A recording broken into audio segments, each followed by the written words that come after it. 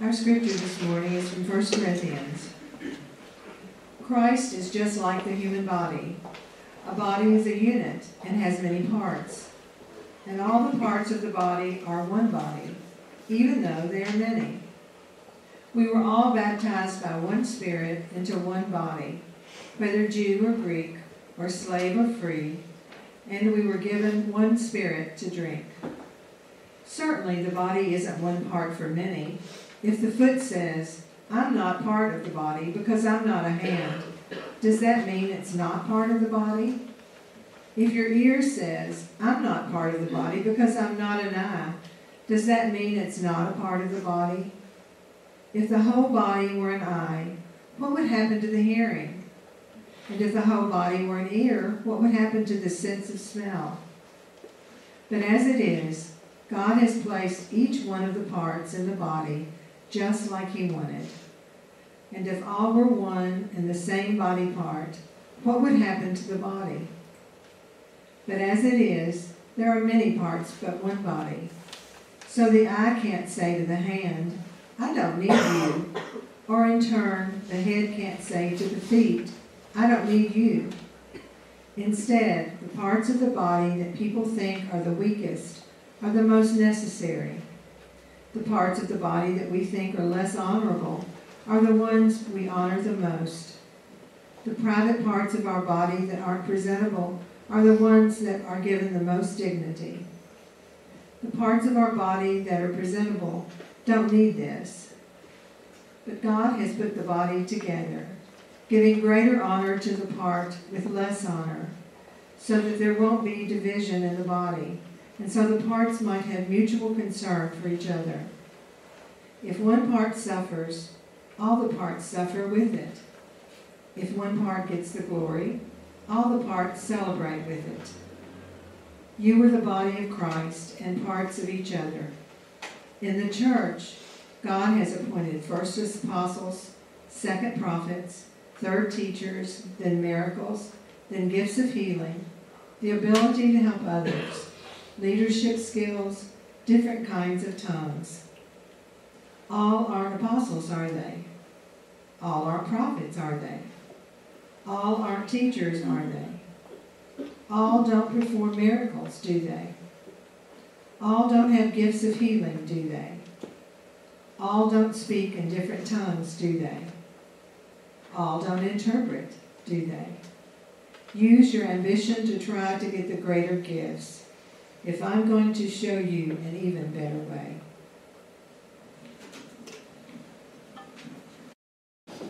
Good morning, church. Good morning. What an honor and joy it is to be here with you this morning, and I love to get to travel. As a kid, I had the opportunity to travel down to southern Kentucky, where my great-grandmother taught me the love of God, and so I traveled right through from Illinois through Lexington growing up. It's great to be back in this part of the country and sharing the Word of God with you. Let us pray together. Oh, Holy Spirit, your Word has been shared this morning. And as we meditate on it, as we share our lives together and figure out what you are calling us towards, open our eyes, open our ears that we may see and hear you afresh and anew this morning, that we may be your disciples. In the name of Jesus the Christ we pray. Amen. Amen. One of the best things I get to do about this job is I get to travel and get to be in congregations like this. I love getting to meet you. I love getting to hear what God is up to in your midst, and I just love hearing about these 8 great years you all have had in this community. So it's wonderful to be here. And a couple of months ago, I had the opportunity to travel again through this area down to Berea. Many of you are familiar with Kent Gilbert down there, and his stepfather had passed away.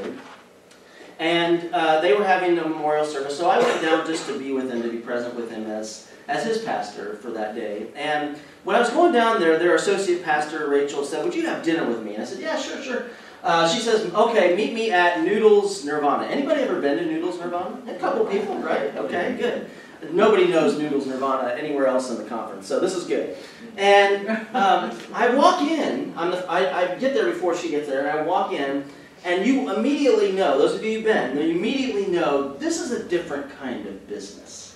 It's not your typical restaurant. So you walk in, and it's very quaint. It's small, kind of dining roomish, like with wood floors, and there are no servers. You just go up, and there's any kind of noodle you would want, thin, long, wide, any kind of protein and vegetable you'd like. And the people that own it are the people that are there at the cash registers welcoming you in. It's just this warm environment, right? That to me is wonderful, but it's not the best part of that experience. When you walk in the door, you can't help but notice something that's incredibly different. On the wall, immediately when you walk in the front door, is a white wall. And that white wall has at the very top one sentence in big, bold, black letters, and then below it, a paragraph written below it. That top sentence says this: "We belong to each other." We belong to each other. Now, as a Christian, I immediately knew that reference because it is a reference to the great Mother Teresa, who said, if we do not have peace in this world, it is because we have forgotten that we belong to each other. And I immediately made the reference, okay, so this particular restaurant has an ethic. They have a very different understanding of the world. That when you walk in this business, they believe that we all belong to each other. So I go up and I pay for my food, and they ask if you'd like to give a tip today. Now, there are no servers. And they explain to you that 100% of your tip would go to pay for the ministry or the charity or global charity that they're supporting for that particular year. And on the wall, underneath that big title, "We Belong to Each Other," is a description of that ministry or global charity that they support. In the year of 2016, it is my understanding from Rachel, they gave over $50,000, not 15, $50,000 away in tips of their own money. Now, I have 2 kids, so I'm trying to do the math there for a minute, right? I'm not a mathematician, but I can pretty much guarantee that by the time my kids are ready for college, $50,000 a year of my own money goes a long way. Maybe not all the way, but these days, but goes a long way to helping pay for my kids' college. And they're giving it away. Why? Because they believe we belong to each other. That the world needs that kind of giving, that kind of light, that kind of love. So it's a different kind of business. And I couldn't help but think when I walked out of that business that day, walked out of that restaurant, not only did I feel very full and was very rich in good food, I immediately thought, if St. Paul were to walk into that restaurant in Noodles Nirvana in Berea, Kentucky, I think he would probably say, "Thank God somebody finally got the message." Because Paul had been trying to teach the church for a very long time that very message. That we're not separate from each other, but we belong to each other because God has created us that way. And so in 1 Corinthians chapter 12, Paul very specifically designs an image for the church to understand that connection, that love, that idea that we do in fact belong to each other. Why did he have to do that? Well, the church is not always the place that we find that kind of deepness of love, and I find that pretty sad and unfortunate. And in the olden days, in Paul's day, that they had a struggle because you had Jews on the one hand and Gentiles on the other, and they didn't really mix all that much. It was a difficult, very, very harsh relationship in the early years.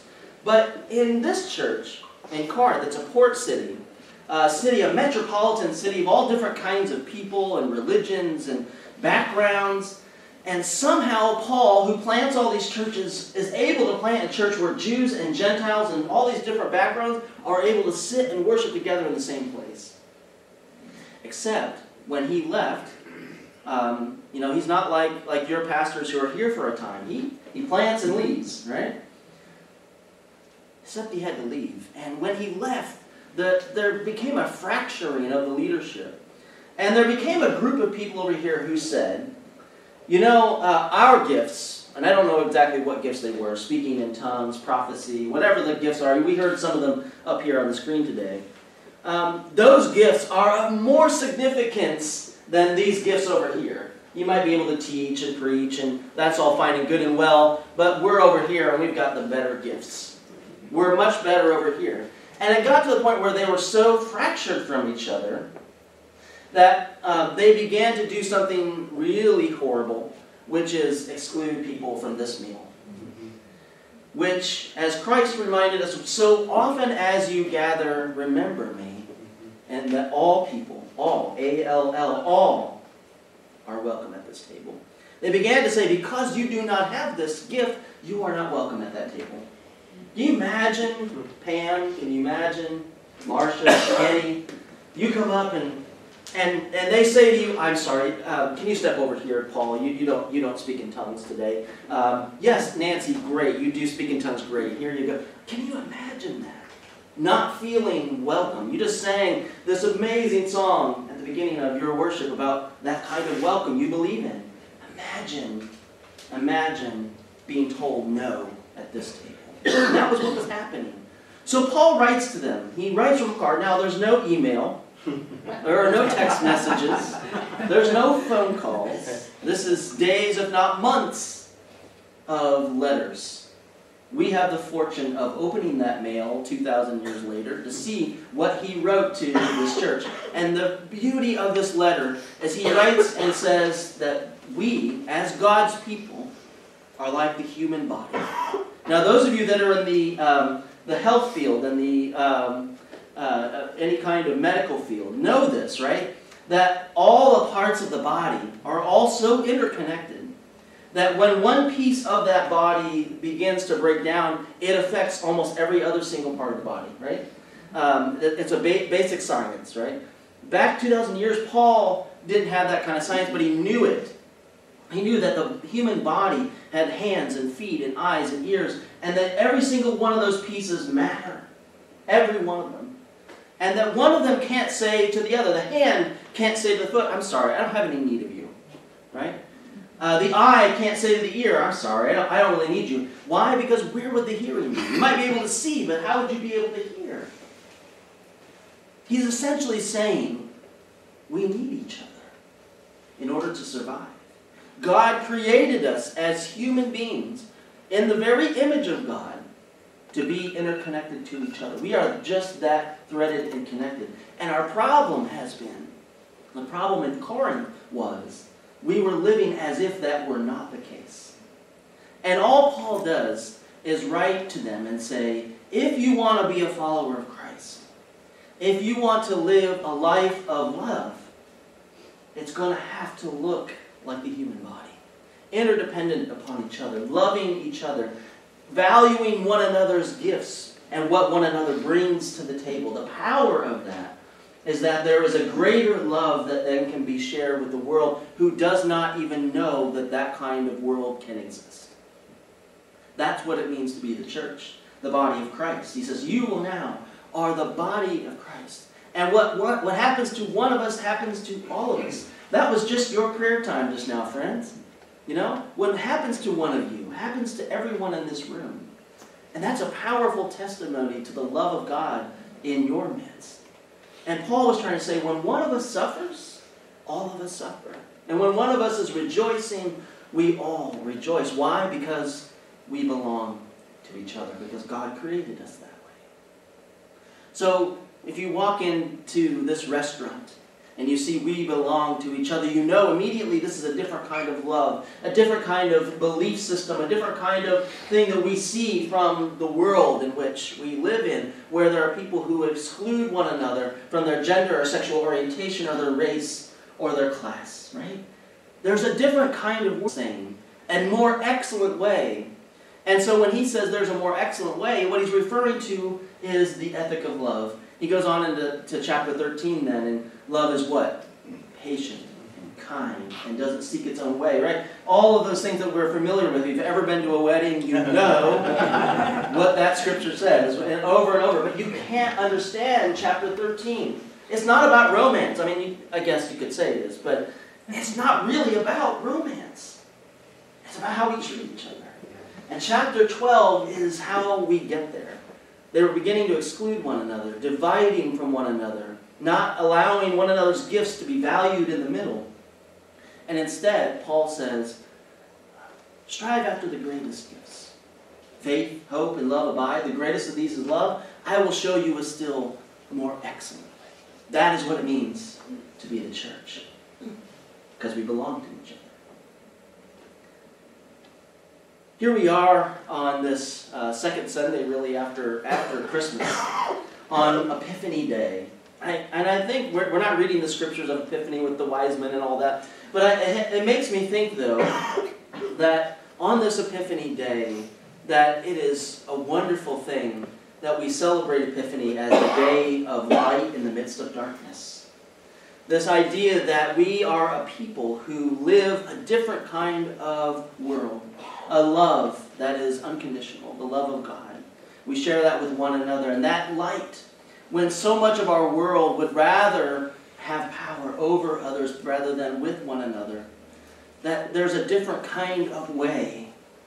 There's a different kind of way. The wise men chose to choose the way of light and of love rather than darkness. We live in this kind of world where we really need people of light who are willing to continue in that path, that excellent way of love. In my very first week on the job, almost 2 years ago, I got an email from somebody in this congregation. We were about ready to go to General Synod, and she says, I just want to be sure that you have all the information you need on the whole Palestinian children, Israeli children question. And your congregation was one of, I think it was 12 or 13, either congregations or conferences that had signed on to a resolution helping Palestinian children in the Israeli-Palestinian conflict. And your congregation was involved in 2 resolutions, both of which passed overwhelmingly.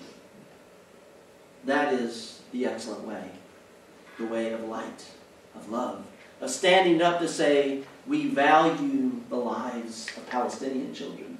We value the lives of those that are LGBT. We value those who are at the border. In a couple weeks, I'm about to go to Arizona to the border. Those lives matter. Yeah. Yes. And you, thank you for your voice. Because we live in a world where that voice in the other direction is so loud. Thank you for saying yes to the way, the excellent way of love.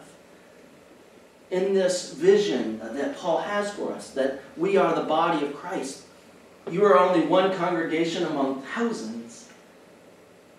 But as Paul says, your may be the hand, and this group over here may be the foot, and together we are the body of Christ. Thank you for 8 years of saying yes to God, of saying yes to one another, saying yes to Paul's vision of the excellent way of love. There is no other way but to demonstrate the love of God to one another. I want to close with this.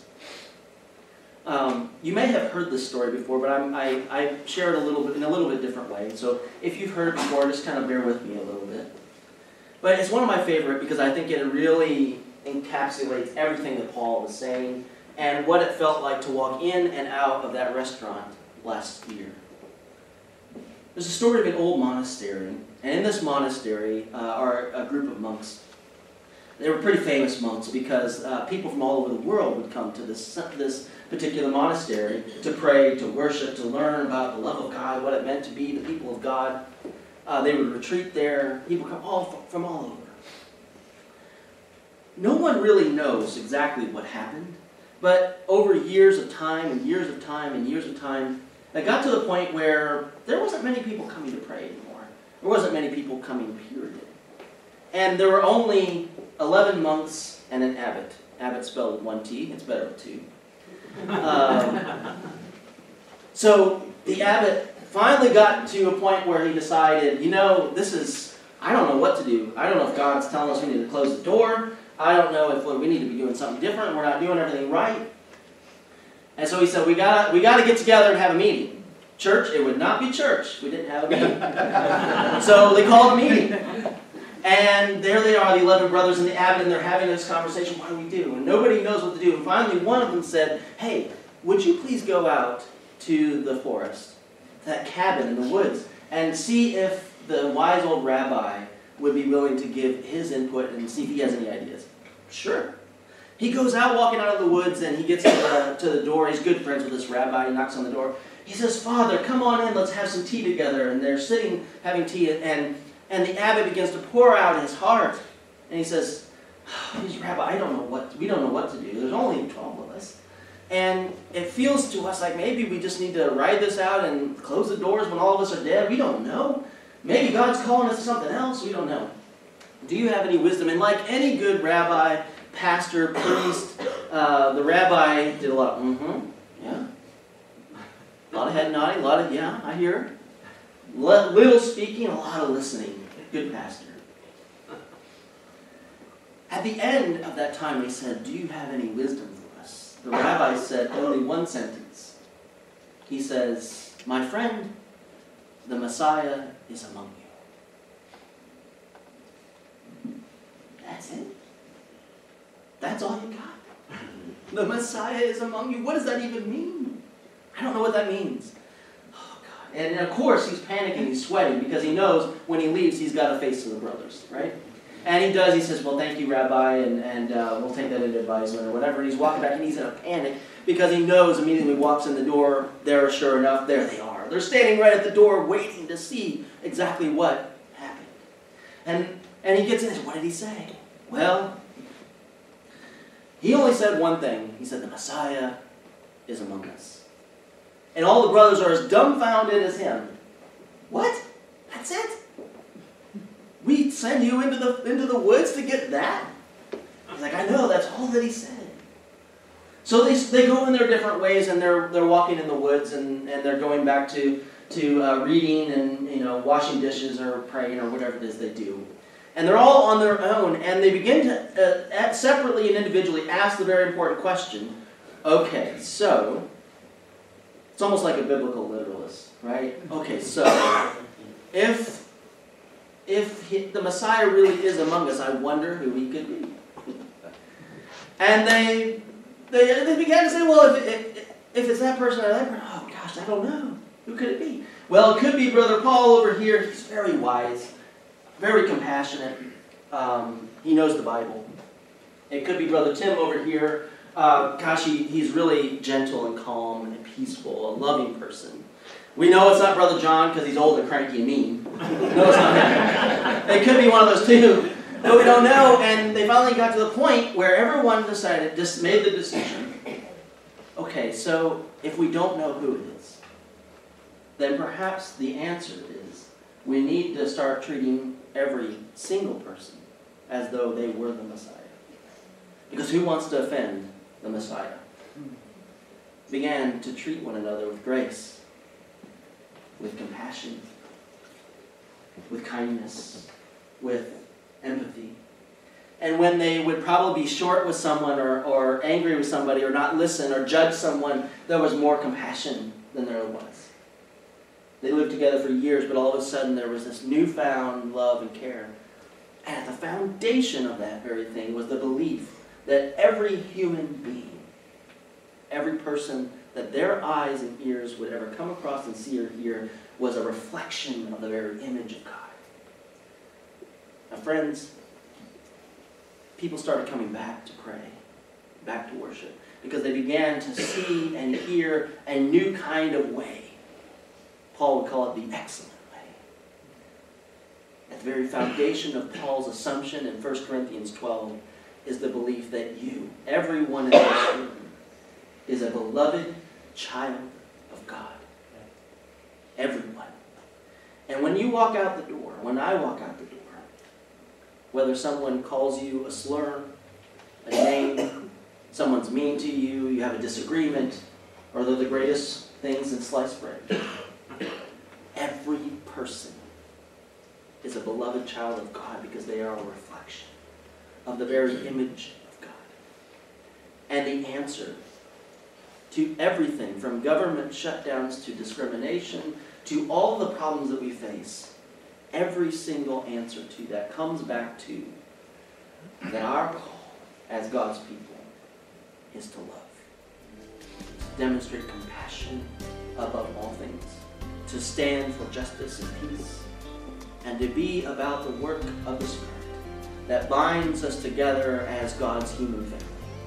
And because I know who you are, for 8 years, and God, I hope for 800 more, may you continue to be that body of Christ who says to every person you come across, we belong to each other.